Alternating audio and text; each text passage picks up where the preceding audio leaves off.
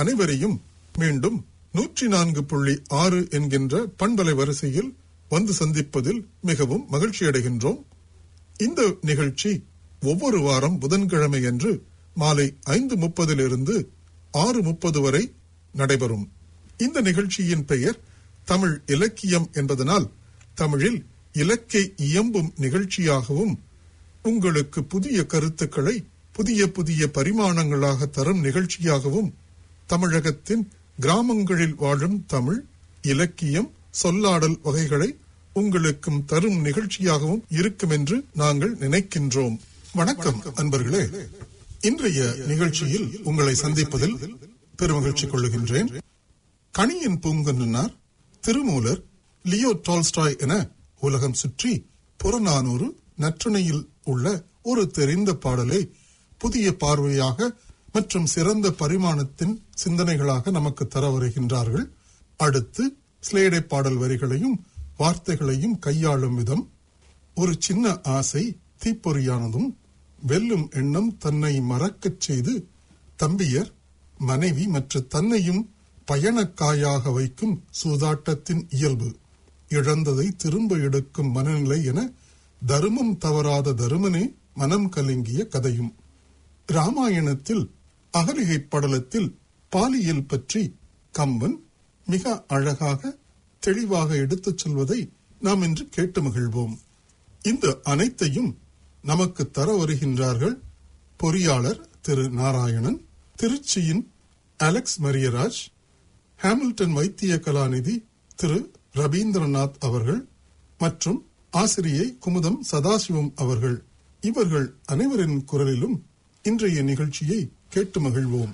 புறநானூறு 2000 வருஷங்களுக்கு மேல எழுதின ஒரு பழைய சங்கநூல். சங்க நூல்கள்ல 8 தொகைங்கிறது நிறைய பாடல்கள் உள்ளது. அந்த பாடல்ல இருக்கிறது புறநானூறு என்ற ஒரு கதம்ப மாலைன்னு சொல்லலாம். இந்த கதம்ப மாலையில போர், வீரம், புகழ், கொடை போல பல மலர்களை கொண்ட ஒரு கதம்ப மாலை. புறநானூறுல பண்டைய தமிழ் வேந்தர்கள், சிற்றரசர்கள், வள்ளல்கள், புலவர்கள், அவர்களுடைய தமிழர்களுடைய வாழ்வியல், நடை, உடை, உணவு பழக்கங்கள் இவைகளை பற்றியது. இந்த நூல் ஒரு தமிழர் வாழ்வை காட்டுற ஒரு கண்ணாடி மாதிரி. இதுல நமக்கு ஒரு சில பாடல்கள் தான் கிடைச்சிருக்கு. இப்போ நம்ம பார்க்க போறது கணியன் பூங்குன்றனார் எழுதிய 2 பாடல்கள். கணியன் பூங்குன்றனார் ராமநாதபுரம் மாவட்டத்தை சார்ந்த பூங்குன்றம் என்ற ஊர்க்காரர். இப்பொழுது அந்த ஊருக்கு பேரு மகிபாலன் பட்டி. அவர் கணிதத்துல ரொம்ப வல்லவரா இருந்தார். அவருக்கு அஸ்ட்ரானமி, அஸ்ட்ராலஜி இதெல்லாம் வல்லவர். அப்போ மேத்தமெட்டிக்ஸ் தான் கணியன், மேத்தமெட்டிஷியன். இப்போ கம்ப்யூட்டர் புரோகிராமர் ஆல்சோ கணியன். அந்த காலத்துல அந்த வேலை பண்ணியிருந்தார். அதனால இவரோட பேர் கணியன் பூங்குன்றனார். இவர் ரொம்ப நல்ல ஜோதிடரா இருந்திருக்கார். நிறைய மக்களுடைய வாழ்க்கைய ஆராய்ந்து பார்த்து அவருக்கு ஏன் சில பேர் கஷ்டப்படுறா, சில பேருக்கு ரொம்ப துன்பம் வருது, அவருடைய பாடலை பார்க்கும்போது அவருக்கு என்ன தோன்றது, ஜோதிடம் எல்லாத்துக்குமே ஒரு பதில் கொடுக்க முடியவில்லை.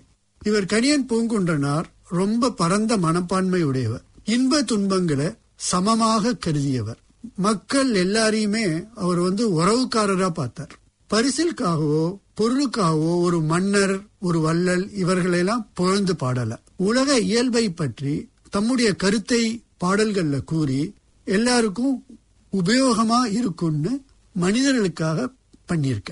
சங்க இலக்கியங்கள்ல இவரோட இயற்றிய 2 பாடல்கள் உள்ளன. ஒன்று புறநானூறுல இருக்கிற 192வது பாடல், மற்றொன்று நற்றிணையில் உள்ள 226 பாடல். முதல் பாட்டை பார்ப்போம். இந்த பாட்டை 3 பகுதியா பார்ப்போம். முதல் பகுதி யாதும் ஊரே யாவரும் கேளிர். இத பார்த்தோம்னா கேளிர்னா உறவினர். இதோட அர்த்தம் என்னன்னா எல்லா ஊரும் சொந்த ஊர் தான், எல்லாருமே உறவினர்கள் தான். இதத்தான் ஒரு நினைத்தாலே இனிக்கும்ல ஒரு 4 லைன்ல அந்த பாட்டா வந்தது. யாதும் ஊரே யாவரும் கேளிர், அன்பே எங்கள் உலக தத்துவம், நண்பர் உண்டு பகைவர் இல்லை, நன்மை உண்டு தீமை இல்லை. எல்லாரையும் நம்ம 2 டைப்பா பார்க்கலாம். நண்பர், நண்பர் அல்லாதவர். பகைவர்னு கிடையாது. நண்பர் நமக்கு நன்மை செய்யறவர், பாக்கி பேர் நியூட்ரல்.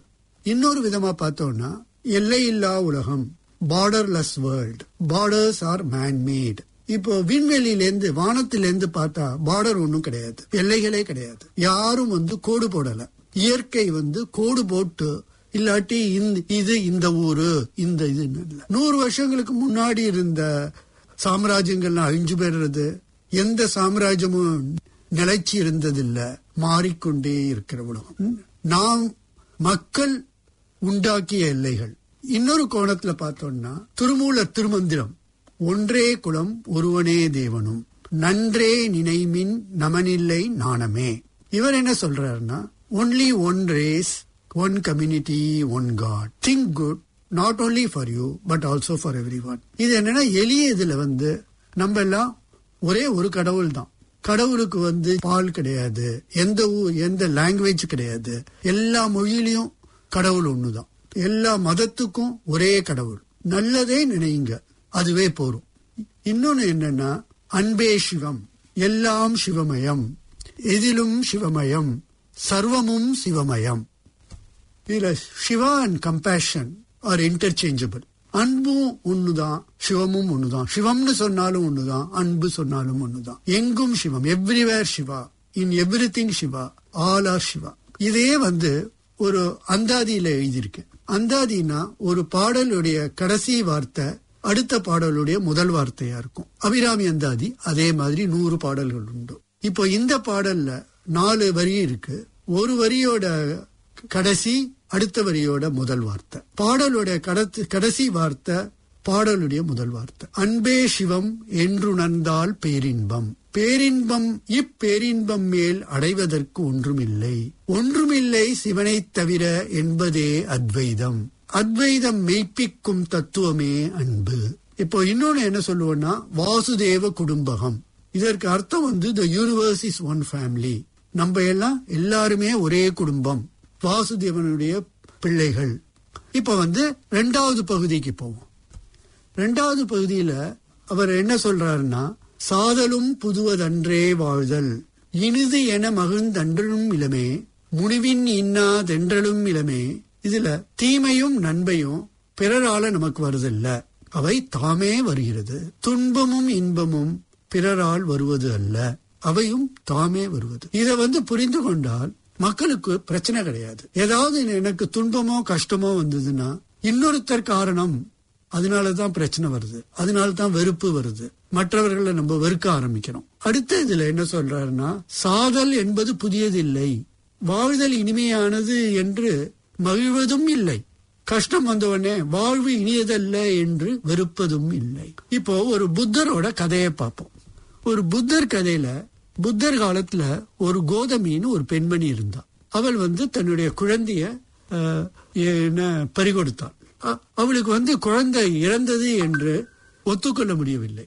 ஏன்னா அவளுக்கு அது ஒரு பெரிய லாஸா தெரிஞ்சது. உடனே என்ன பண்றா, அந்த கிராமத்துல உள்ள மக்கள் சொன்ன அவள்கிட்ட, உன்னோட குழந்தை செத்து போச்சுமா, இன்மை நினைச்சு பிரயோஜனம் இல்ல, அதை அடக்கம் பண்றதுக்கு வழியை பாரு. அவ ஒத்துக்கல.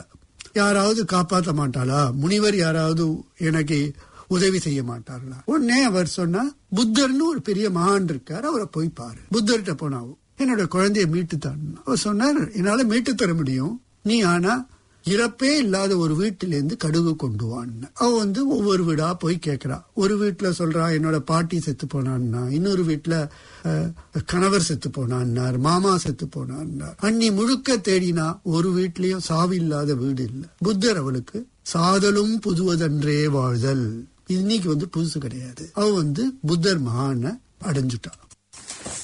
இப்பொழுது கணியன் பூங்குன்றால் எழுதிய நற்றினைங்கிற பாடல் பார்ப்போம். இந்த பாடல் சஸ்டைனபிலிட்டி, கண்டென்ட்மெண்ட், மினிமலிசத்தை பத்தி. என்ன இதுல திணை பாலை திணை.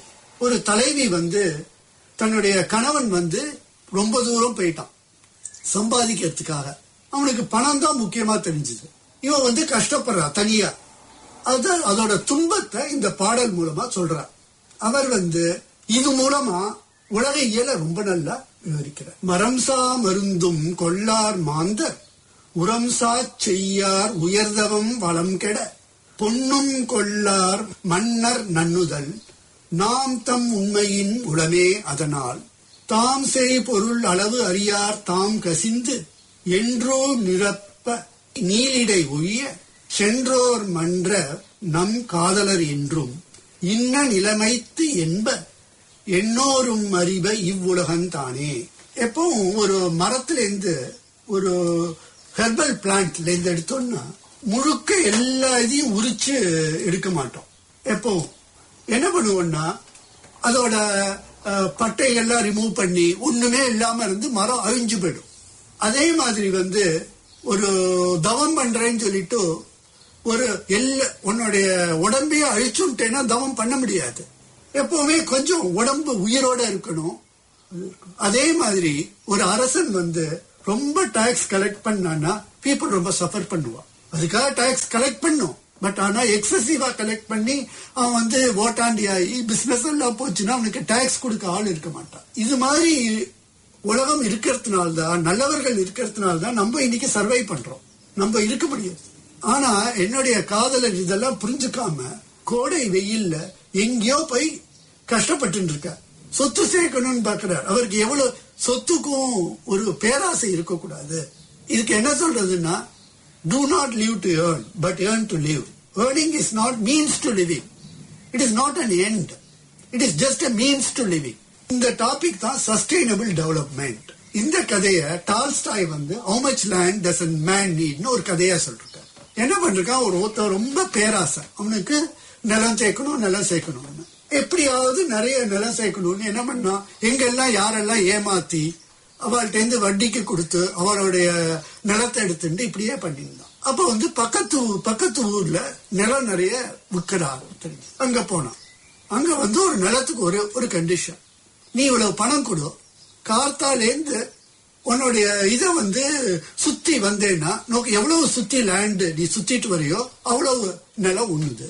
இவன் பாட்டு கார்த்தால கிளம்பினா போயிட்டே இருந்தான். நிறைய நிலம் கிடைக்கும். மத்தியானம் ஆயிடுத்து, 3 மணி ஆயிடுத்து. இன்னொரு 3 மணி நேரத்துல சூரிய அஸ்தமனத்துக்குள்ள திரும்பி வந்தான். உடனே ஓடி வந்தான். அவனுக்கு இறந்து போயிடுவோமோன்னு தோன்றது, டயர்டா இருந்தது. பட் நிலம் போயிடுமேன்னு கடைசியில ஃபைனல் லைனுக்கு வந்தான். முடிவு அந்த இதுக்கு வந்தான். கடைசியில இதுக்கு செத்து விழுந்தான். முடிவு கோடியே இது பண்ணான். அவனுக்கு கிடைச்சது நிறைய நிலங்கள். பட் அவனுக்கு வேண்டிய நிலம் 6 அடி தான். இது மாதிரி நிறைய புறநானூறு கதைகள்லாம் உண்டு. நான் இதோட முடிச்சுட்டேன். வணக்கம். காலமேக புலவரும் பாண்டிய நாட்டு சிவத்தலங்களும் பற்றிய பாடல்.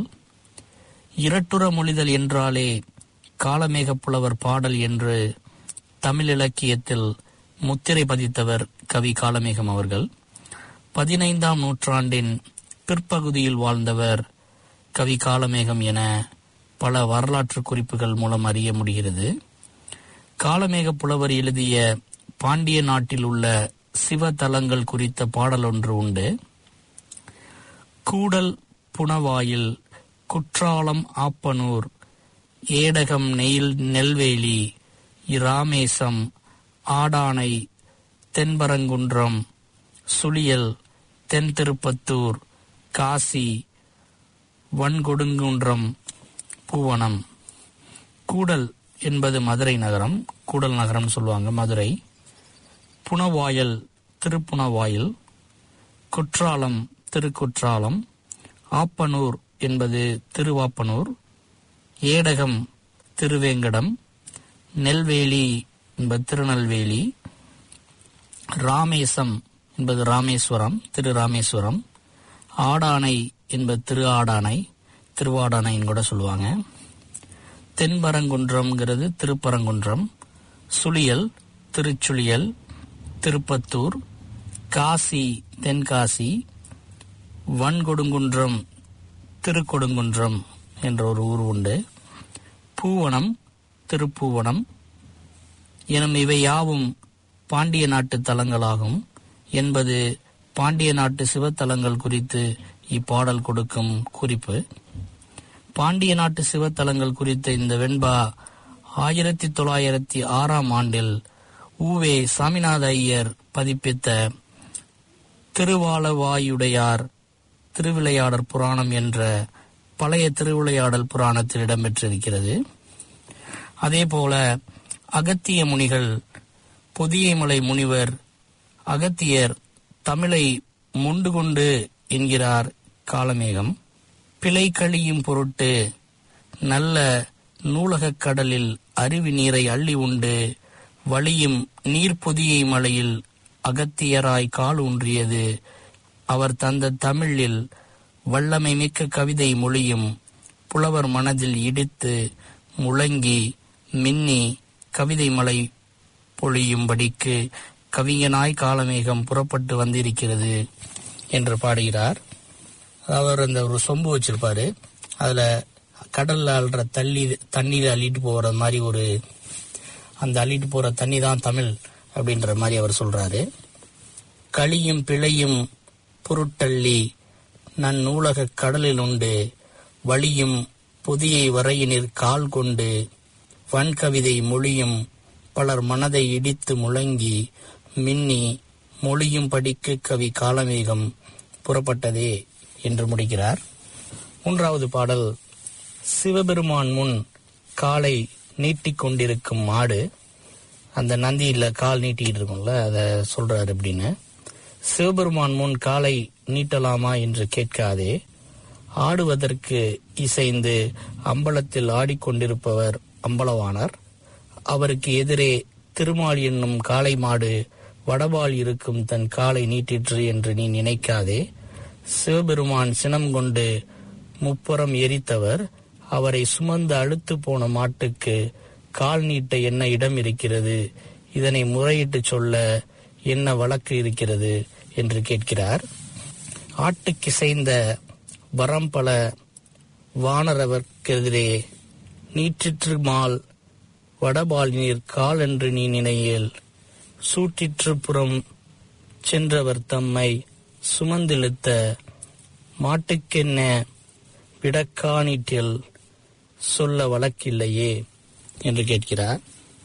அதாவது ஆட்டுக்கு இசைந்தவர் அம்பலவானார், அவருக்கு எதிரே நீட்டிற்று மால் வடபாலினில் கால் என நீ நினையேல், சூடுற்ற முன்புறம் சென்றவர் தம்மை சுமந்து அழுத்த மாட்டுக்கு என்னோவிடம் கால் நீட்டல் சொல்ல வழக்கில்லையே எவ்வாறாக முடிக்கிறார். தமிழோடு பழகுவோம். நன்றி, வணக்கம். இன்று இந்த பதிப்பில் பாண்டவர்களை நயவஞ்சகமாக துரியோதனர்கள் சூதாட்டத்தில் அவர்கள் உடைமைகளை எப்படி தோற்க வைத்தார்கள் என்பதை பார்ப்போம். சூதாட்டம் ஆடுவதற்கு எல்லோரும் தயாராக இருக்கின்றார்கள். சகுனி சொன்னான், தருமரே, நீர் ஒரு ஆட்டத்தில் என்ன பொருள் வைக்கிறீரோ அந்த பொருளுக்கு நிகராக துரியோதனன் வைப்பான். ஒரு ஆட்டத்தில் நீர் வெற்றி பெற்றுவிட்டால் துரியோதனன் வைத்த பொருளை எடுத்துக் கொள்ளலாம். தோற்றுவிட்டால் நீர் வைத்த பொருளை கொடுத்தால் போதும். தர்மரே, தொடர்ந்து நீர் பல ஆட்டத்தில் தோற்று ஒரே ஒரு ஆட்டத்தில் மட்டும் வெற்றி பெற்றால் அந்த ஆட்டத்தில் வெற்றி பெற்றதற்கு துரியோதனன் வைத்த பொருளை எடுத்துக்கொள்வதோடு அதற்கு முன்பு நீர் தோற்றீரே எல்லா பொருளையும் வெற்றி பெற்ற இந்த ஒரு ஆட்டத்திற்காக நீர் எடுத்துக் கொள்ளலாம். புரியவில்லையா தர்மரே? ஒரே ஒரு முறை ஆடி வெற்றி பெற்றுவிட்டால் அதற்கு முன் தோற்றவை எல்லாம் எடுத்துக் கொள்ளலாம். என் மனதில் எந்த வஞ்சனையும் இல்லை. தர்மரே, என்ன போட வேண்டும் சொல்லுங்கள். தர்மனும் சூதாடுவதற்கு என்ன பொருள் வைக்கலாம் என்று சிந்திக்க தொடங்கினான். சூதாட்டம் தொடங்கியது. சகுனி கேட்டான், தர்மரே, நீர் என்ன பொருள் வைக்கிறீரோ அதற்கு நிகரான பொருள் துரியோதனன் வைப்பான். தர்மன் தான் அணிந்திருந்த முத்து மாலையை பணயமாக வைத்தான். அதற்கு நிகராக என்ன வைக்கப் போகின்றாய் துரியோதனா? துரியோதனன் சொன்னான், மாமனே மாமனே, அந்த முத்து மாலைக்கு நிகராக இதோ என் தோளிலே கிடப்பது வாகுவலை என்ற பெயர் உடையது. பரம்பரை பரம்பரையாக எங்கள் கௌரவர்களுக்கே சொந்தமானது. இந்த வாகுவலை என்ற அணிகலனை அந்த முத்து மாலைக்கு நிகராக வைக்கின்றேன். ஈரம் வைத்து சிந்தை மன்னன் இசைவனன் கழுத்து முத்து அறம் வைத்தனன். வாரம் வத்த நெஞ்ச நாணம் வாகு வலயம் ஒன்று அங்கு நேரே வைத்தனன். சகுனி கேட்டான், தர்மரே, என்ன போட வேண்டும்? சகுனி, 2 போடு. தாயம் உருட்டலானான். அங்கே சகுனி வென்று விட்டான். இப்பொழுது தர்மருக்கு திகைப்பு. சகுனி கேட்கின்றான், என்ன தர்மரே, சூதாட்டத்தில் எல்லாம் போய்கொண்டே இருக்கின்றது என்று பார்க்கிறீர்களா? சூதிலே போகும், பிறகு வரும். இது எல்லாம் சூதாட்டத்தில் வழக்கமானது. தர்மர் சொன்னார், சகுனி, இதோ என் மாணிக்க மாலையை வைக்கின்றேன் என்று கழுத்திலே உள்ள மாலையை எடுத்து வைத்தான். இதை பார்த்து சகுனி கேட்டான், துரியோதனா, நீ என்ன வைக்கப் போகின்றாய்? துரியோதனன் சொன்னான், மாமனே, மாமனே, அதோ அரண்மனை அந்தப்புறத்திலே பெரிய பானைகளில் கட்டி கட்டியான தங்கங்கள், பொற்காசுகள் அனைத்தையும் நான் இந்த மாணிக்க மாலைக்கு ஈடாக வைக்கின்றேன். ஒளி சிறந்த மணியின் மாலை ஒன்று அங்கு வைத்தனன். களிமிகுந்த பகைவன் அங்கு கடகனன் சொல்லினன். விழை இமைக்கும் முன்னல் அந்த மாமனாகிய சகுனி கேட்டான், என்ன போட வேண்டும் தர்மரே? 3 போடு சகுனி. தாயம் உருட்டலானான். அங்கே சகுனி வென்று விட்டான். மறுபடியும் தர்மருக்கு திகைப்பு. என்ன வைக்கின்றாய்? சீக்கிரம் தர்மரே. 1000 குடம் பொன் வைக்கின்றேன் என்றார் தர்மர். சகுனி, ஆடு. உடனே சகுனி கேட்டான், துரியோதனா, உன்னாலே அந்த அளவுக்கு வைக்க முடியுமா? உடனே துரியோதனன் சொன்னான், தர்மன் வைத்த பொருளை விட 9 பங்கு அதிகமாக பொருள் வைப்பேன் என்றான். என்பால் உள்ள எல்லா பொற்கட்டிகளையும் வைக்கின்றேன். சகுனி கேட்டான், தர்மரே, என்ன போட வேண்டும்? சகுனி, 4 போடு. தாயம் உருட்டலானான். அங்கு சகுனி வென்று விட்டான். என்ன தர்மரே, யோசித்துக் கொண்டே இருக்கின்றீர்? யாரை வைக்கிறீர்? தர்மன் சொன்னான், சகுனி, இளமை பொருந்தி இருக்கின்றவர்கள், கவின் பெற்று எங்கள் பால் வந்திருக்கின்ற எல்லா பெண்களையும், அரண்மனை அந்தப்புறத்து ஏவல் பெண்கள் எல்லோரையும் நான் பணயமாக வைக்கின்றேன். உடனே சகுனி கேட்டான், துரியோதனா, நீ என்ன வைக்கப் போகின்றாய்? மாமனே, மாமனே, தர்மன் வைத்துள்ள அளவை விட நான் அதிக பணையப் பொருளை வைக்கின்றேன். உடனே சகுனி கேட்டான், தர்மரே, என்ன போட வேண்டும்? சகுனி, 3 போடு. தாயம் உருட்டலானான். அங்கே சகுனி வென்று விட்டான். இப்பொழுது தர்மனுக்கு யோசனை. என்ன வைப்பதென்றே தெரியவில்லை. எல்லாவற்றையும் இழந்து கொண்டே இருக்கின்றான். சகுனி கேட்டான், என்ன தர்மரே, சூதாட்டத்தில் போய்கொண்டே இருக்கிறதே என்று பார்க்கிறீரா? சூதாட்டமே அப்படித்தான், போய்கொண்டே இருக்கும். திரும்பி அடிக்க ஆரம்பித்தால் அப்படி அடிக்கும். தர்மரே, இனிமேல் நீர் வைத்துத்தான் தீர வேண்டும். என்ன செய்ய போகின்றாய்? பாதிக்கு மேல் இழந்துவிட்டு திரும்ப போகிறாயா? மாடு இழந்து விட்டாய் தர்மா, மந்தை மந்தையாக. ஆடு இழந்து விட்டாய் தர்மா, ஆள் இழந்து விட்டாய். வீடிழந்து விட்டாய் தர்மா, பெருமை இழந்து விட்டாய். இன்னும் நாடு இழக்கவில்லை. என்ன வைப்பதென்று சிந்திக்கின்றாயா? இனி என்ன செய்ய போகின்றாய்? நான் சொல்லித் தரட்டுமா? எவனும் சொல்லித்தர மாட்டான். நாடு வைத்து ஆடு தர்மா. இப்பொழுது தர்மருக்கு நாட்டை வைக்கின்ற எண்ணம் வந்துவிட்டது. நாட்டை வைக்கலாமா? மக்கள் ஒப்படைத்திருக்கின்ற அரசாட்சியை 2 மன்னர்கள் சூதாட்டத்திலே பரிமாற பொருளாக பயன்படுத்திக் கொள்ளலாமா? தர்மன் இப்பொழுது நாட்டை வைக்கப் போகின்றான். சகுனி வென்றுவிடப் போகிறான் என்று நீதிமான் ஆகிய விதுரன் பொறுக்க முடியாமல் தன்னுடைய உள்ளத்து துன்பத்தை வெளிப்படுத்தி 2 கைகளாலும் தலையில் அடித்துக் கொண்டு சொன்னான், ஐயகோ, இதை யாதென சொல்வேன். அரசராவது செய்வது ஒன்றா? வையவமாகுவது மண்டலத்து ஆட்சி மேவும் சூதினில் வெல்லும் கருத்தா? வையம் இது பொறுத்திடுமோ? மேல் வான் பொறுத்திடுமோ? படிமக்கால் துய்ய சீட்டி மதிக்குலமா இது ஏற்றுக்கொள்ளும்? தூ என்றான் விதுரன். அரசர்கள் செய்கின்ற காரியமா இது? மக்கள் ஒப்படைத்திருக்கின்ற அரசாட்சியை மன்னர்கள் சூதாட்டத்தில் ஒரு பொருளாக பரிமாறிக்கொள்வதா? இந்நேரம் பார்த்து விதுரன் நீதி பேசினால் துரியோதனனுக்கு பொறுக்குமா?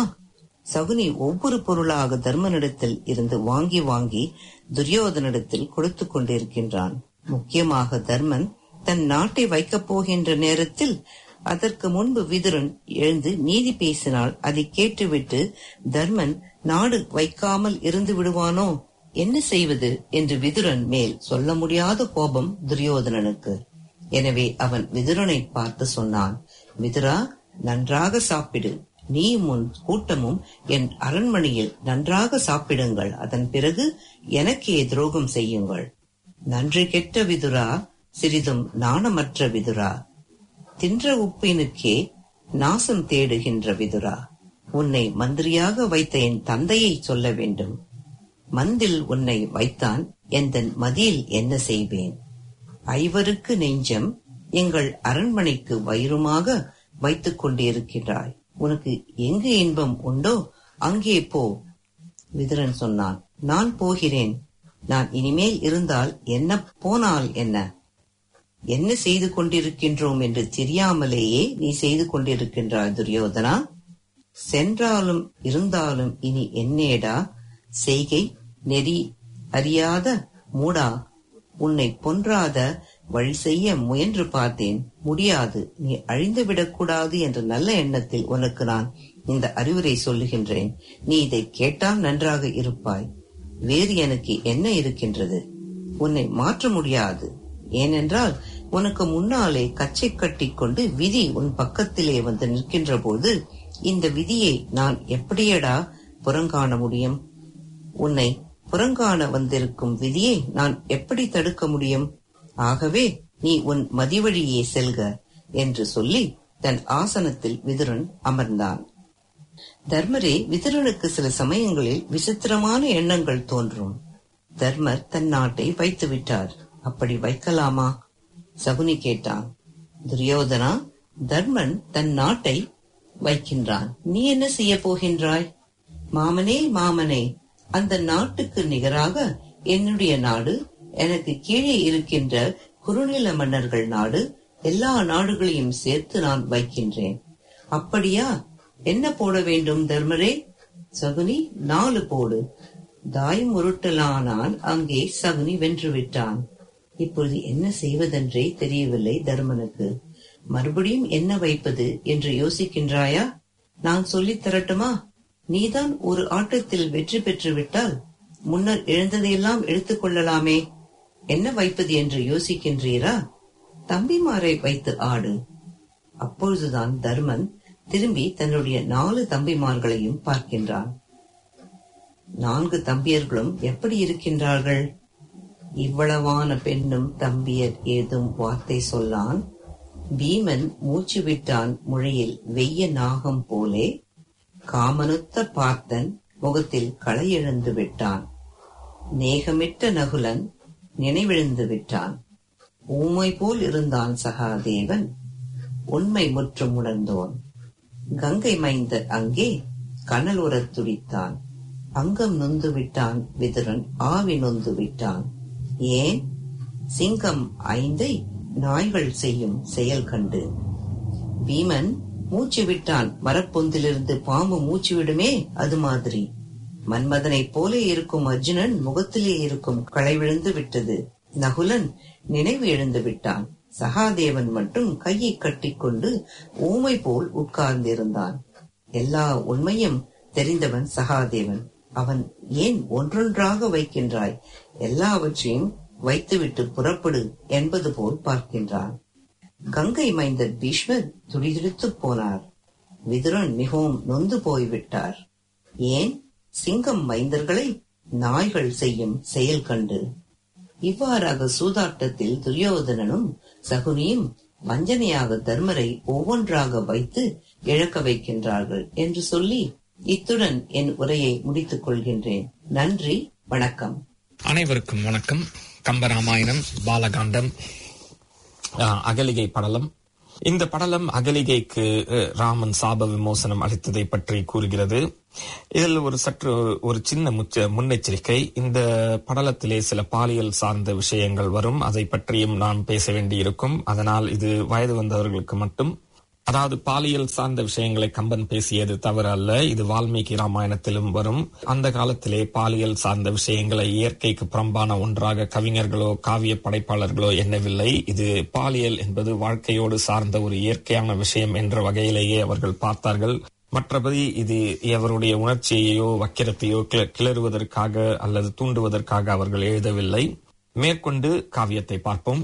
தாடகையை கொன்ற பிறகு விஸ்வாமித்திரரும் ராமனும் லக்ஷ்மணும் அந்த மிதிலை நகரத்துக்குள் நுழைவதற்கு முன்பால் ஒரு பழைய ஆசிரமத்தை கண்டார்கள். அந்த ஆசிரமம் பாழடைந்து போய் யாரோ ஒரு பெரிய முனிவர் இருந்ததற்கான அடையாளங்கள் இருந்தது. ஆனால் அதற்கான கீர்த்தி இல்லாமல் இருந்ததனால் ராமன் அதை கேட்க அந்த இடத்துக்கு வந்த விஸ்வாமித்திரரும் ராமனும் லக்ஷ்மணனும் அந்த ஆசிரம பகுதியை அடைந்த பொழுது ஒரு கல் இருந்ததை பார்த்தார்கள். அந்த கல்லின் மேல் ராமனுடைய பாதத்தில் இருந்த பாத தூசி பட்ட பொழுது அகலிகை சாம விமோசனம் பெற்று எழுந்தாள். இதனை கம்பன் இவ்வாறு கூறுகிறார். கண்ட கல்மிசை காக்குத்தன் கடல் துகள் கதுவ உண்ட பேதமை மயக்கு அறவேறுபட்டு உருவம் கொண்டு மெய் உணர்பவன் கடல் கூடியது ஒப்ப பண்டை வண்ணமாய் நின்றனல் மாமுனி பணிப்பான். அந்த கல்லின் மேல் காக்குத்தன் என்றால் ராமன் என்று பெயர். காக்குஸ்தன் என்பது ராமனுடைய முன்னோர்களில் ஒருவர். அதனால் அவனுக்கு பெயர் காக்குத்தன் என்றும் ராமனுக்கு ஒரு பெயர் உண்டு. கழல் துகள்கள், கழல் என்றால் கால், துகள் என்றால் அந்த திருவடியில் இருக்கும் கீழே இருக்கும் தூசி. அந்த தூசி பட்டவுடன் அந்த கல் பெண்ணாக மாறி உண்மையான தத்துவ ஞானம் பெற்றவன் அறியாமை நீங்கி எப்படி உண்மை உருவடைந்து இருப்பானோ அதுபோல் இறைவனுடைய காலடி பட்டவுடன் கல்லாக சமைந்திருந்த அகலிகை எழுந்தாள் என்று கம்பன் பாடுகிறார். இந்த பாடலிலே ஒரு தத்துவ கருத்து என்றால் இறைவனுடைய அடியை பற்றியவன் அஞ்ஞானம் அகன்று மெய்ஞானம் பெறுவான் என்கிற வகையிலே கம்பன் இந்த பாடலிலே ஒரு தத்துவத்தை நமக்கு கூறுகிறார். மெய் உணர்பவன் கடல் கூடியது ஒப்ப என்கிறார். உண்ட பேதமை மயக்கு அற வேறுபட்டு உருவம் கொண்டு மெய் உணர்பவன் கடல் கூடியது ஒப்ப என்று அந்த கருத்தினை கம்பன் இந்த பாடலிலே கூறுகிறார். ராமனுக்கு ஆச்சரியம். இது என்ன, இது கல்லாக இருந்த ஒரு விஷயம் இன்று பெண்ணாக உருவாகி இருக்கிறதே என்று அந்த பெண்ணை, எல்லா பெண்களையுமே, மனைவியை தவிர எல்லா பெண்களையுமே, அதுவும் இந்த காலகட்டத்திலே ராமனுக்கு இன்னும் திருமணமாகாத நிலையிலே ஒரு பெண்மனையை பார்த்தவுடன் தன்னுடைய தாயையே பார்த்ததாக நினைத்து அன்னையே அணையாட்கு இவ்வாறு அடுத்தவாறு அருளுக என்றான். இது ஒரு முக்கியமான விஷயம். அகலிகை ஒரு தவறு செய்து இப்படி சாபம் பெற்று கல்லாக இருக்கிறாள் என்பதுதான் கதை. ஒரு தவறு செய்தவளையே அன்னை என்று ராமன் கூறுவது எதனால் என்றால், அப்படி கூறி அந்த தவறிலிருந்து அவளை விடுவித்து ராமன் இங்கே கூறிவிட்டான் என்று கம்பன் நமக்கு பொருள்பட கூறுகிறார். அன்னையே என்று ராமன் அழைப்பது மிகவும் பொருள் பொதிந்த ஒரு விஷயம். இதனை கேட்டவுடன் விஸ்வாமித்திரர் அகலிகை கதையை கூறினார். அகலிகை ஒரு காலத்திலே மிக அழகாக இருந்தவள். அப்படிப்பட்ட ஒருவளை இந்திரன் அடைய விரும்பினான். ஆனால் அவளை பிரம்மன் கௌதம முனிவரிடம் மனைவியாக ஒப்படைத்து விட்டார். இந்திரனுக்கோ எப்பொழுதுமே சபல புத்தி உண்டு. அதுவும் கௌதம முனிவருடைய தவத்தினை கலைக்க வேண்டும் என்கிற எண்ணத்தையும் கொண்டவன் அவன். அதற்கு இரண்டு காரணங்களும் சேர்ந்து கொள்ள, அகலியை அடைய வேண்டும் என்கிற ஒரு காம வெறியின் காரணத்தினாலும் கௌதம முனிவருடைய தவத்தினை கலைக்க வேண்டும் என்கிற காரணத்தினாலும் இந்த அகலிகையை அடைய முற்பட்டு விட்டான். அகலிகை என்ற பெயருக்கு காரணம், ஹல்யா என்றால் அழகற்றவள் என்று பொருள். என்ற சமஸ்கிருத சொல்லுக்கு பொருள் இல்லை என்று பொருள். அழகற்றவள் இல்லை, இவள் அழகில்லாமல் இல்லை என்று கூறுகின்ற ஒரு பொருள் ஹல்யா. அழகற்றவள் அற்றவள் என்கிற பொருளிலே வருவது அகல்யா என்ற பெயர். அப்படி எந்த ஒரு அழகில்லாத விஷயமுமே அவளிடம் இல்லாமல் அழகே சொரூபமாக இருந்த அகலிகை மீது இந்திரனுக்கு ஆசை வந்ததில் வியப்பே கிடையாது. தையலான் நயனவேலும் மன்மதன் சரமும் பாய உய்யலாம் உறுதி நாடி உழல்பவன் ஒரு நாள் உற்ற மையலாம் அறிவு நீங்கி மாமுனிக்கு அற்றம் செய்து பொய்யிலா உள்ளத்தாந்தன் உருவமே கொண்டு புக்கான். நயனவேலும், அகலிகையுடைய பார்வை என்கிற வேல் பாய்ந்து மன்மதனுடைய சரமும் பாய, மன்மதனுடைய அம்பும் பாய காமதாபத்திலே துடித்துக் கொண்டிருந்தவன் இதை என்ன பிழைப்பதற்கு வழி என்று நாடி பொய்யிலா உள்ளத்தாந்தன் உருவமே கொண்டு புக்கான். பொய்யிலா உருவத்தான் என்பது கௌதம முனிவரை குறிப்பது. மெய்யே உருவாக கொண்ட அந்த கௌதம முனிவருடைய உருவத்தை எடுத்து அவரை போலவே அவன் அவருடைய குடிலுக்குள் நுழைந்தான். அப்பொழுது கௌதம முனிவரிடம் கதையின்படி வால்மீகி ராமாயணத்தின் கதையின்படியும் பொதுவாகவே இதை பற்றி வழங்கும் கதையின்படி இந்திரன் முதலிலே சேவலாக வந்து கூவி கௌதம முனிவருக்கு பகல் புலர்ந்து விட்டது என்கிற ஒரு மாயையை உருவாக்கி அவர் தன்னுடைய அனுஷ்டானங்களை செய்ய ஆற்றங்கரைக்கு சென்ற பொழுது இவன் அவரது உருவத்தை கொண்டு அந்த குடிலுக்குள்ளே அகலிகையுடன் கூடுவதற்காக சென்று விட்டான் என்று பொதுவாகவே கூறுவார்கள். இதை பற்றி கம்பன் அந்த விஷயங்களை தன்னுடைய காவியத்திலே மிக விரிவாக கூறவில்லை. இப்பொழுது அந்த குடிலுக்குள்ளே சென்று அவளுடன் இந்திரன் கூடினான். அவளுடன் காம புதுமண மதுவின் தேரல் ஒக்க உண்டு இருத்தலோடும் உணர்ந்த பின்னும் தக்கது அன்று என ஓராள் தாழ்ந்தனள் இருப்ப தாழா முக்கனான் அணைய ஆற்றல் முனிவனும் முடுகி வந்தான். புக்கு அவளுடன் காம மதுவின் தேரல் ஒக்க உண்டு இருத்தலோடும் உணர்ந்தனள். இதுவரை ஒரு பெண்ணாக அவள் ஆடவனுடைய ஸ்பரிசம் என்பது கௌதம முனிவருடைய ஸ்பரிசம் மட்டுமே அறிந்தவள். இன்று கௌதம முனிவர் வடிவத்திலே இந்திரனுடைய தொடுதல் ஒரு புது வகையான ஒரு கிளர்ச்சியை உண்டாக்கியதை அவள் உணர்ந்தாள். இது தன்னுடைய கணவனுடைய ஸ்பரிசம் அல்ல, வேறு ஒரு ஆடவனுடைய ஸ்பரிசம். அந்த ஸ்பரிசம் நமக்கு மேலும் இன்பம் அளிப்பதாக ஒரு புது வகையான மது, ஒரு புதுவான மதுவின் எப்படி அது ஒரு கிரக்கத்தை கொடுக்குமோ அது போல ஒரு கிரக்கத்தை அவளுக்கு கொடுத்தது என்று கம்பன் கூறுகின்றான். தக்கது அன்று என ஓராள், இது தனக்கு தகுதியானது இல்லை என்று தெரிந்தும் அவள் அதை ஒதுக்கவில்லை. தாழ்ந்தனள், இந்த இடத்திலே அங்கே நாம் இருவகையிலே இந்த தாழ்ந்தனள் என்பதற்கு பொருள் கொள்ள முடியும். ஒன்று, இப்படிப்பட்ட வேறு ஒரு ஆடவன் தன்னை ஸ்பரிசிக்கிறான் என்கிற ஒரு உணர்வு இருந்த பொழுதும் அகலிகை அந்த ஒரு ஸ்பரிசத்தை, அந்த ஒரு கூடுதல் இன்பத்தினை தவிர்க்கவில்லை, அதனால் அவள் தாழ்ந்தாள் என்று ஒரு பொருள் கொள்ள முடியும். ஆனால் இதற்கு இந்த கம்பராமாயணத்திலே கரை கண்ட கம்ப பாரதி திரு இலங்கை ஜெயராஜ் கூறுவது என்றால், தாழ்ந்தனள் என்றால் அவளுக்கு மனதுக்குள்ளே தெரிகிறது இது நம் கணவனா இல்லையா என்கிற ஒரு மனப்போராட்டத்திலே அகலிகை இருந்தால், ஆனால் கணவனாகவே இருந்து இவள் தள்ளிவிட்டால், இது வேறு ஒரு நீ வேறு ஒரு ஆடவன் என்று தள்ளிவிட்டால் கணவனுக்கு சந்தேகம் வரும். அப்பொழுது நீ எவ்வளவு ஆடவர்களுடன் இருந்திருக்கிறாய் என்று கணவன் கேட்கக்கூடும். அது மிகவும் ஒரு கேவலமான ஒரு விஷயம். அல்லது வேறு ஆடவனாகவே இருந்து விட்டால் தான் என்ன செய்வது என்பது அந்த நிலையிலே திகைத்தவாறு இருந்தால், அதனால் தாழ்ந்தனள் என்பதற்கு பொருள் காலம் தாழ்த்தினாள் என்று, தாழ்ச்சி என்பதற்கான ஒரு இது காலத்தினை தாழ்த்துவது என்கிற அர்த்தத்திலே அவள் கௌதம முனிவராக வந்த இந்திரன் தன்னுடன் சேர்வதற்கான காலத்தினை அவள் தாழ்த்தினால் அதற்கு அவள் உடனே சம்மதிக்கவில்லை என்கிற அர்த்தத்திலே கம்பபாரதி அகலிகையை இங்கே ஒரு இன்னசென்ட் பார்ட்டியாக சித்தரிக்கிறார். இவர்கள் இவ்வாறு இருந்த பொழுது கௌதம முனிவர் உண்மையை உணர்ந்து ஆசிரமத்துக்கு மிகவும் சினத்தோடு வந்து விட்டார். சினத்தோடு வந்தவர் இங்கே தன்னுடைய உருவத்திலேயே இந்திரன் இருப்பதை பார்த்து விட்டார். இந்திரனோ முனிவர் வந்து விட்டதை பார்த்து நடுங்கி, கம்பன் கூறுகிறார், புரந்தரன் நடுங்கி ஆங்குவோர் பூசையாய் போகல் உற்றான். அதாவது நீங்க பாத்தீங்கன்னா அந்த வீட்டுல எல்லாம் என்னைக்கும் நாய் குலைச்சிக்கிட்டே போகும். அது என்ன பண்ணுதுங்கிறது எல்லாருக்கும் தெரிஞ்சிடும். அதாவது ஒரு திருடன் வரானா கூட பூனை மாதிரி வந்தான்னு சொல்லுவோம். அப்படியே இந்த சத்தமே இல்லாம யாருக்குமே தெரியாம அப்படியே உள்ளுக்குள்ள நுழையிறது இல்ல வெளியில போறது, இதெல்லாம் பாத்தீங்கன்னா அவன் பூனை மாதிரி வந்தான் அப்படின்னு சொல்லுவாங்க. அந்த மாதிரி இங்க அப்படியே சத்தமே போடாம அப்படியே செவுத்தோட ஒட்டி அப்படியே வெளியில தப்பிச்சு போலான்னு இந்திரன் பாக்குறான். ஆனா இவர் கௌதம முனிவர் அவனை கையும் களவுமா பிடிச்சிட்டாரு. இப்ப இந்த அகலிகை படலத்துல நம்ம ஒரு வால்மீகி படலத்தோட ஒப்பிட்டு ஒரு வித்தியாசத்தை பார்ப்போம்.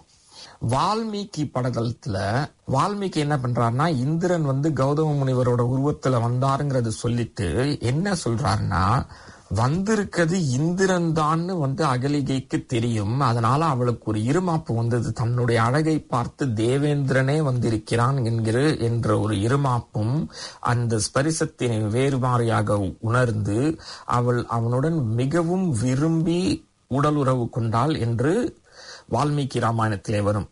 ஆனால் அப்படிப்பட்ட ஒரு விஷயத்தினை கம்பன் இங்கே சொல்லவில்லை. இப்ப ஒரு விஷயம் ஒண்ணு பார்க்கணும். இப்ப அவன் இந்திரன் வந்தது இந்திர உருவத்துல வரல, கௌதம முனிவர் உருவத்துல வந்திருக்கான். இப்ப யாருக்கா இருந்தாலுமே தனக்கு வேண்டிய ஒருவர் அதே உருவத்தை கொண்டு வேறு ஒருவர் வந்தால் இப்ப ஒரு ரெட்டையர் இருக்காங்கன்னா நம்மளால சாதாரணமா வித்தியாசம் சொல்ல முடியாது. அந்த ஸ்பரிசத்தை வச்சு கூட நம்மளால சொல்ல முடியாது. அதாவது ஐடென்டிக்கல் ட்வின்ஸ்னு சொல்றோம்ல. அப்ப இங்க கௌதம முனிவர் மாதிரியே வந்ததை வச்சு எப்படி அகலிகை தப்பு பண்ணான்னு சொல்ல முடியும்? வால்மீகி என்ன ஒரு பிரச்சனைனா, இந்திரனே தவறு செய்யறான். ஒரு தெய்வம் தவறு செய்கிறது. மனிதர்கள் தொழும் ஒரு தெய்வம், மனிதர்களுக்கு ஆதாரமாக இருக்கக்கூடிய மழைக்கு உரிய தெய்வம் இப்படிப்பட்ட ஒரு கீழ்த்தரமான காரியத்தை செய்வதை சொல்வது கொஞ்சம் கஷ்டமா, கொஞ்சம் மிகவும் யோசிக்க வேண்டிய ஒரு விஷயம். இப்படிப்பட்ட ஒரு தெய்வத்தினை மனிதர்கள் வழிபடவும் வேண்டுமா என்று கேள்வி வரும். அதனாலேயே கூட அவர் அகலிகை மேல் தவறு இருப்பதாக கூறிவிட்டதாக என்னுடைய புரிதல். இது ஒரு வகையில நீங்க பாத்தீங்கன்னா, இப்ப நம்ம சொல்றோம்ல விக்டிம் பிளேமிங் அப்படின்னு. அதாவது இதுல விக்டிம் அகலிகை தான். இதுல ஏமாற்றியது இந்திரனுடைய தவறு, ஏமாந்தது அகலிகை செய்த காரியம். ஆனா அதுல ஒரு வகையில ஒரு விக்டிம் பிளேமிங், அதாவது பண்ண தப்பு தெய்வத்தோடது, ஆனா அதை முழுக்க முழுக்க தெய்வத்தோட தப்புன்னு சொல்லிட்டா எப்படி பண்றதுன்னு சொல்லி அந்த தெய்வம் தான் இங்க கீழே வந்திருக்கு, அந்த தேவேந்திரனே கீழே வந்திருக்கான்னு சொல்லி அது அகலிகைக்கும் தெரிஞ்சிருக்குன்னு சொல்லி ஒரு மாதிரி வால்மீகி ரொம்ப வெளிப்படையாவே விக்டிம் பிளேமிங் செய்யறாரு. அகலிகை தேவேந்திரன் வந்திருக்கான் தெரிஞ்சு அவனோட கூடினாள் அப்படின்னு சொல்லி அவர் ரொம்ப வெளிப்படையாவே அகலிகை பேர்லயே தான் தவறு இருக்க மாதிரி சித்தரிக்கிறாரு. ஆனா கம்பன் ஒரு புரட்சி கவிஞன். பெண்களுக்கு அந்த காலத்திலேயே மிக முக்கியத்துவம் கொடுத்து அவர்கள் பேரில் இருக்க அந்த வால்மீகி ராமாயணத்திலே இருக்கக்கூடிய அந்த கடுமையான ஒரு நோக்கையெல்லாம் குறைத்து அவர்களையும் ஆண்களுக்கு நிகராக காட்டி அவர்களே தவறு செய்தவர்களாக சித்தரிக்காமல் இருப்பது கம்பனுடைய ஒரு பெருமை. அதை இங்கே அகலிகைக்கும் அவன் அந்த ஒரு இலக்கிய ட்ரீட்மெண்ட்டை கொடுத்திருக்கிறார் என்று சொல்லலாம். பெண்களுக்கு என்று கூறும் பொழுது 4 விதமான குணங்களை கூறுவோம். அச்சம், மடம், நாணம், பயிர்ப்பு. இந்த பயிர்ப்பு என்பது என்னவென்றால், கணவனை தவிர வேறு எந்த ஆடவனும் தன்னை ஸ்பரிசித்தால் ஒரு அருவருப்பு, வெறுப்பு உண்டாக வேண்டும். அந்த குணத்துக்கு பெயர்தான் பயிர்ப்பு என்பது. இங்கே அகலிகைக்கு அந்த பயிர்ப்பு என்பது விட்டு சென்று விட்டது என்கிற வகையிலே கம்பன் பாடலை கூறியிருக்கிறார். இப்ப இந்திரன் வந்தாச்சு. இந்திரனை கௌதம முனிவர் பார்த்துட்டார் யாருன்னு. இதுலயும் வால்மீகி ராமாயணத்துக்கும் கம்ப ராமாயணத்துக்கும் ஒரு பெரிய வித்தியாசம் இருக்கு. அதாவது இதுதான் நான் கொஞ்சம் பாலியல் சார்ந்த விஷயம்னு சொன்னேன். என்னன்னா, காம இச்சை தூண்டுவதனால் வந்த இந்திரன் செய்த தவறினை கௌதம முனிவர் கொண்டு எந்த உறுப்பு நமக்கு இந்த காம இச்சைக்கான இன்பத்தை அனுபவிக்க ஏதுவாக இருக்கிறதோ, அதாவது ஆணுக்கு ஆண் குறியும் பெண்ணுக்கு பெண் குறியும் இருப்பதனால் இந்த பெண்ணுடைய உறுப்பினை நாடி நீ இருப்பதனால் 1000 மாதற்கு உள்ள அறிகுறி உனக்கு உண்டாக என்று ஏயினன் அவையெல்லாம் இயைந்தன இமைப்பின் முன்னம் என்று கம்பன் கூறுகிறார். வால்மீகி ராமாயணத்திலே எப்படி வரும் என்றால், கம்பனுடைய காவியத்திலே இந்திரனுக்கு மிகவும் எல்லோருக்கும் வெளிப்படையாக இந்திரனை பார்த்து இந்திரனே ஒரு நகைப்புக்குரிய பொருளாக, அதாவது he is publicly shamed. இந்த பெண் உறுப்பினை நாடி வந்த உனக்கு உடம்பெல்லாம் 1000 பெண் உறுப்புகள் அறிகுறி உனக்கு என்கிற அறிகுறி உனக்கு உண்டாகுக என்று 1000 பெண் உறுப்புகள் அவன் உடலிலே பொருந்தியதாக கம்பன் காட்டுகிறார். he is publicly shamed now. ஆனால் வால்மீகி ராமாயணத்திலோ அப்படிப்பட்ட ஒரு விஷயம் கிடையாது. ஆனால் என்ன ஆகும் என்றால், கௌதம முனிவர் நீ உன்னுடைய உடலில் எந்த உறுப்புக்கு இன்பம் தேடி வந்தாயோ, அதாவது ஆண்குறிக்கு இன்பம் தேடி வந்தாயோ, அந்த ஆண்குறி உனக்கு அற்று போவதாக என்று சாபம் கொடுத்து விட்டார். அது அங்கேயே அந்த ஆசிரமத்திலேயே இந்திரனுடைய ஆண்குறி அவன் உடலில் இருந்து பிரிந்து கீழே விழுந்து விட்டதாக வால்மீகி காட்டுகிறார். பிறகு இங்கதான் கிட்டத்தட்ட நீங்க பார்க்க போனீங்கன்னா ஒரு வகையில ஒரு ஃபர்ஸ்ட் ஆர்கன் டிரான்ஸ்பிளான்டேஷன் வால்மீகி ராமாயணத்துல வரும். இப்படி ஆண்குறி இல்லாமல் மீண்டும் இந்திரலோகத்துக்கு திரும்பிய இந்திரன் மற்ற முனிவர்களிடமெல்லாம் வேண்டி அவர்கள் இவனுக்காக ஒரு செம்மறி ஆட்டின் ஆண்குறியை எடுத்து அவன் உடலிலே பொருத்தினார்கள் என்று வால்மீகி கூறுகிறார். இந்த விஷயங்களை வெளிப்படையாக பேசுவதற்கு மன்னிக்க வேண்டும். நான் சொன்னதற்கான காரியம் என்னவென்றால், 2 காவியங்களிலுமே அகலிகைக்கு தண்டனை கிடைத்தது. அது எல்லோருக்கும் வெளிப்படையாக தெரியும் ஒரு தண்டனை. அங்கே அவள் வால்மீகி ராமாயணத்திலே அகலிகை அருவமாக மாறினாள். அதாவது உருவமே இல்லாமல் அந்த ஆசிரமத்திலேயே இருந்தாலும் காற்று போல் இருந்து யாராலும் பார்க்கவோ உணரவோ முடியாத ஒரு நிலையிலே அகலிகை இருந்தால் அவளுடைய தண்டனை உலகுக்கெல்லாம் தெரிந்தது. ஆனால் இந்திரனுக்கு கிடைத்த தண்டனையோ கொஞ்சம் பிரைவேட்டான தண்டனை, அவனுக்கு மட்டுமே தெரிந்த ஒரு தண்டனை. ஆனால் இங்கே கம்பனுடைய கோபம் இந்திரன் மேல் இன்னும் அதிகம். அகலிகை மேல் இருந்ததை விட அகலிகை மேல் கம்பனுக்கு பரிதாபம் இருந்தது. ஆனால் இந்திரன் மேல் பெரும் கோபம் கொண்ட கம்பன் இந்த தவறுக்கு காரணம் ஆண் என்கிறதை எந்தவித மறுப்பும் இல்லாமல் கம்பன் பட்டவர்த்தனமாக கூறுகிறார். அதனாலேதான் இந்திரனுக்கு மிக வெளிப்படையாக மிகவும் கேவலமான, எல்லோரும் பார்த்து நகைக்கக்கூடிய ஒரு தண்டனையாக இந்திரனை ஒரு நகைப்புக்குரிய பொருளாக ஆக்கி கம்பன் கூறுகிறார். மேற்கொண்டு இந்த அகலிகை படலத்தில் மீதி என்ன நடந்தது என்று பார்ப்போம். இப்பொழுது அகலிகைக்கு சாபம். விலைமகள் அணைய நெய்யும் கல் இயல் ஆதி என்றான் கருங்கல் ஆய் மருங்கு வீழ்வாள். நீ இப்படி உடல் பசிக்காக இந்திரனுடன் புணர்ந்ததால் பல்வேறு ஆடவர்களுடன் சேரும் விலைமகளைப் போல நீயும் கல்லாக ஆக கடவுது என்றான். அவர்களோ உணர்ச்சியே இல்லாமல் பணத்துக்காக மட்டும் புணர்பவர்கள். அப்படிப்பட்ட நிலையிலே நீயும் உணர்வு அற்று ஒரு கல்லை போல ஆவாய் என்று கௌதம முனிவர் இங்கே சாபமிட்டு விட்டு சென்று விட்டார். அகலிகை அதுக்கு அடுத்தது கேட்டா கௌதம முனிவர்கிட்ட, சரி இந்த சாபத்துக்கு என்ன விமோசனம்னு கௌதம முனிவர் சொன்னாரு, தசரத ராமன் என்பான் கழல் துகள் கதுவ இந்த கல் உரு தவிர்த்தி என்றான்.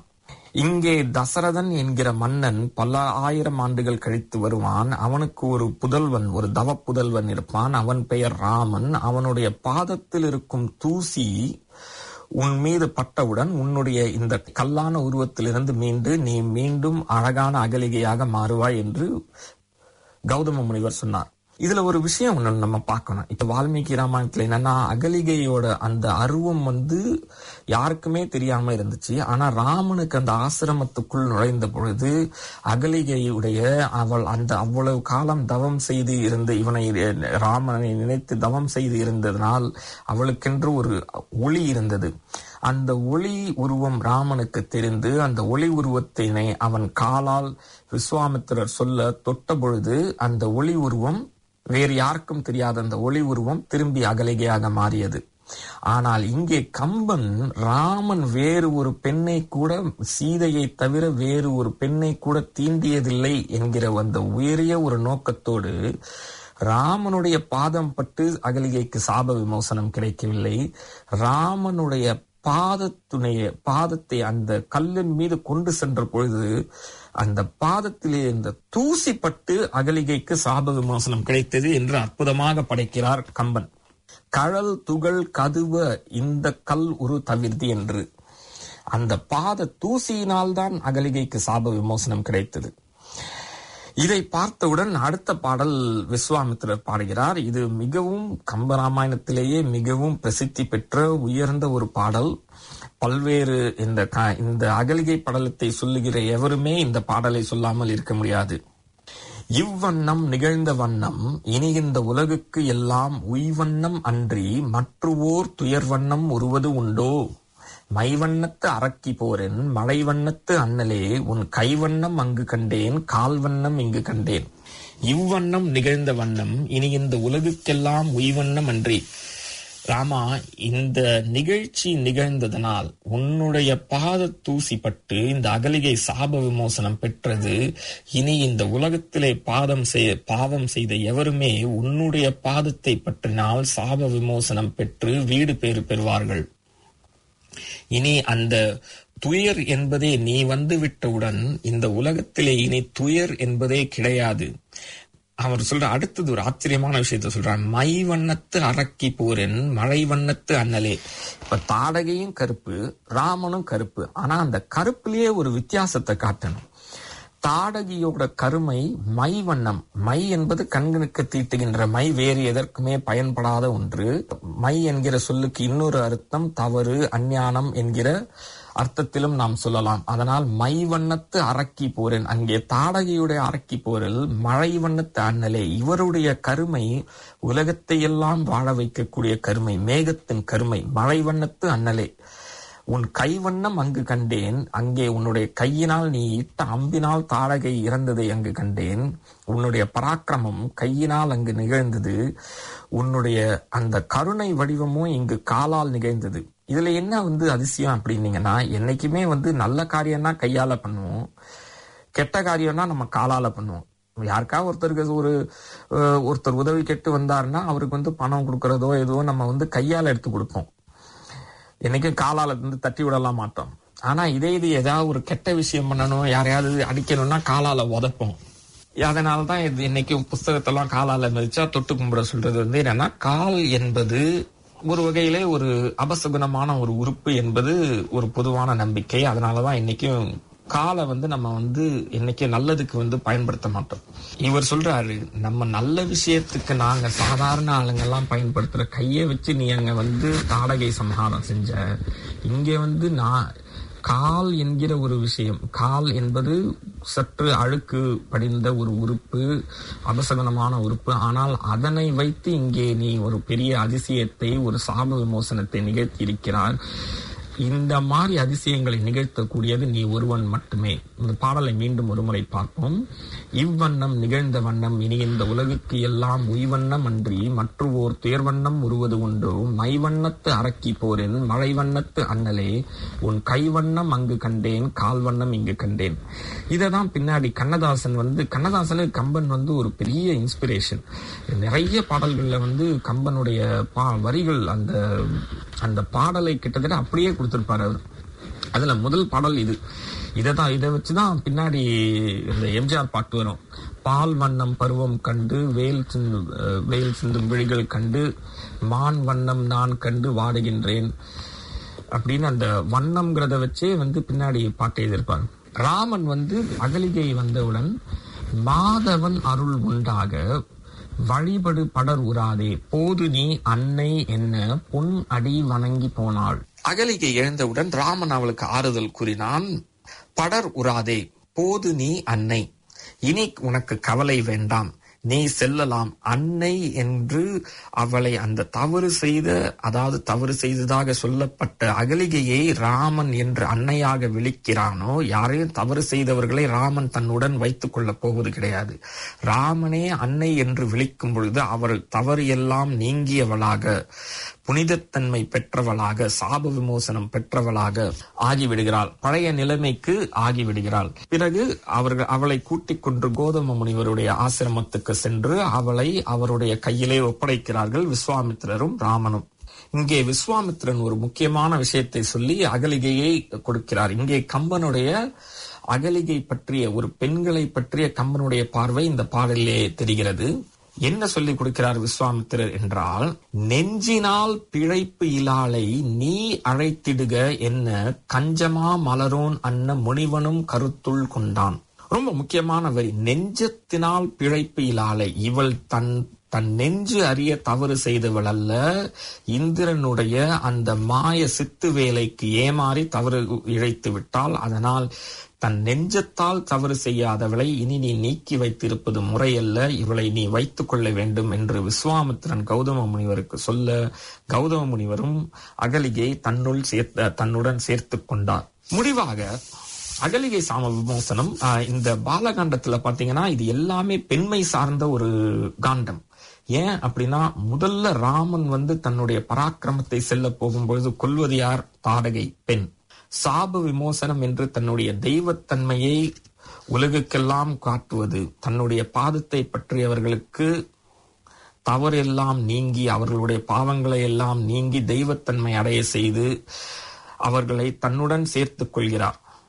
அது எதனால் நிகழ்வது? அகலிகை படலம். இதுக்கு அடுத்தது என்ன? சீதை கல்யாணம். தாடகை, அகலிகை, சீதை. இந்த படலம் பாலகாண்டம் முழுக்க பெண்களை சார்ந்த ஒரு படலம்.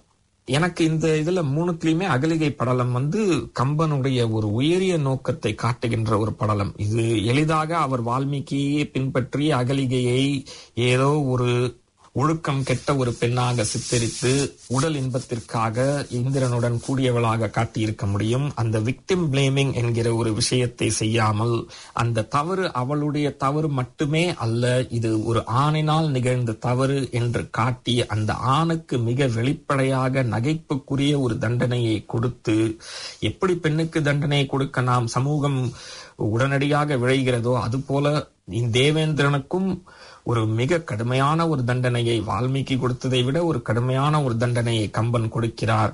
கொடுத்துவிட்டு அகலிகையை தண்டனை கல்லாக சமைந்து போ என்று தண்டனை கொடுத்தாலும் அவளை கடைசியாக நெஞ்சினால் பிழைப்பு இழாள் என்று கூறி அவளுக்கு ஒரு மேன்மையை கொடுக்கிறார் கம்பர். இதனால் தான் நான் சொல்வேன் கம்பன் ஒரு புரட்சி கவிஞன் என்று.